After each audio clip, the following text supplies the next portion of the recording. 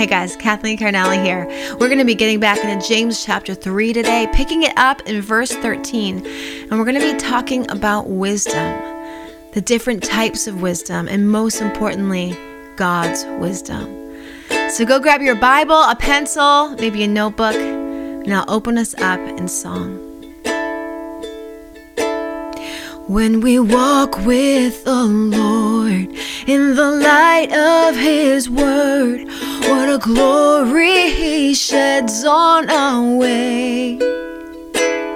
While we do His good will, He abides with us still, and with all who will trust and obey. Trust and obey, for there's no other way to be happy in Jesus but to trust and obey. Thank you, Lord, for your word, the lamp unto our feet and the light unto our path. May we walk in the light of your wisdom, God. We give you all the glory forever. In Jesus' name, amen. So let's open up to James chapter 3 and pick it up in verse 13. Who is a wise man and endued with knowledge among you? Let him show out of a good conversation his works with meekness of wisdom. So James is telling us here how good wisdom, God's wisdom, should be delivered, and also how we can identify it. It first points out good conversation and then the showing of works, which is the exact same pattern that we have been studying over the past few weeks. How out of the abundance of the heart, the mouth speaks, and how our words lead. What we speak influences. What we say, often our body and our actions will soon follow suit, which is one of the reasons why taming our tongue and guarding our hearts is so valuable. It says here that a person who is wise should have good speech, not corrupt, but good communication. And when showing works, it should be done out of meekness. This is wisdom, not being vain or prideful or parading our good works to everybody. It's so important to remember this because we live in a culture that celebrates self-glorying. I mean, we affirm the things that glory in themselves the most. Vanity is like no big deal anymore. I remember when I was young being taught the importance of not being vain and how that was a negative quality to have. And nowadays it's celebrated and highlighted. Like it's the complete opposite. Everything in our world now tells you if you got it, flaunt it. We live in a selfie generation. And that's what we have to fight against. Self-centeredness, vanity, self-glory, that stuff isn't all of a sudden cool with God because it's cool with the culture.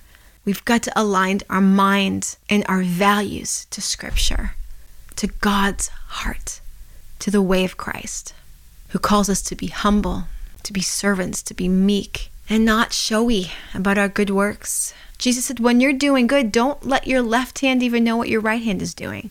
Don't be like the hypocrites that stand on the street corners to make sure that everybody knows what they're doing for God. Meekness is not a popular term in our culture anymore because there's no glory in it. But James tells us to show our works with meekness of wisdom.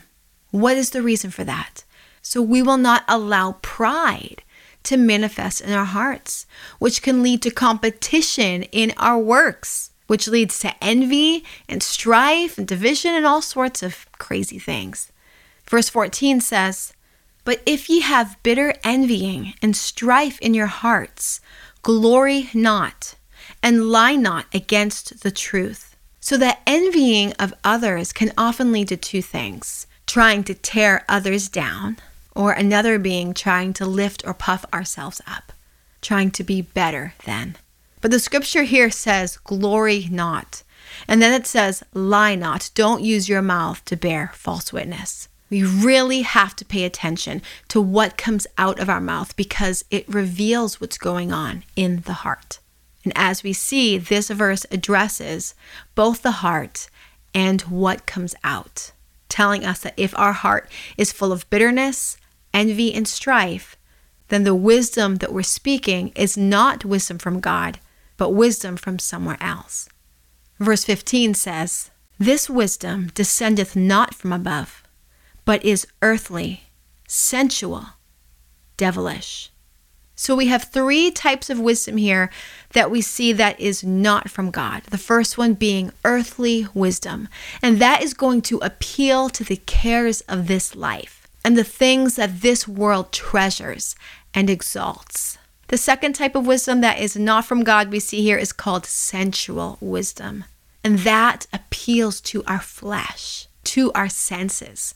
It makes us feel good. And then the third type of wisdom here we see is devilish wisdom. And that comes straight from the demonic, from seducing spirits that want to influence us and try to find open doors to do that. So how do we allow one or all of those types of wisdoms to come forth from our mouths? Well, again, the Bible says that will come out when we allow bitterness, envy, and strife to reside in our hearts. Verse 16 says, "For where envying and strife is, there is confusion and every evil work." So every evil work is the fruit of those three types of wisdom. Again, it starts in the heart, comes forth from the mouth, and the works follow. We continue to see the same thing as we study throughout chapter 3 in the book of James. And there's another word here in this verse that I want to point out, and that is the word confusion. The Bible talks a lot about confusion, and when we see a lot of confusion going on, it is a telltale sign that there is darkness, that there is something off. Remember, God is not the author of confusion, but of peace. You can read about that in 1 Corinthians chapter 14, verse 33.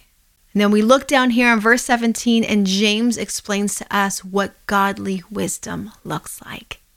"But the wisdom that is from above is first pure, then peaceable, gentle, and easy to be entreated, full of mercy and good fruits, without partiality and without hypocrisy." Wisdom from above is first pure. And what does pure mean? Uncontaminated, without pollutants, unspotted from the world, not earthly, sensual, or devilish.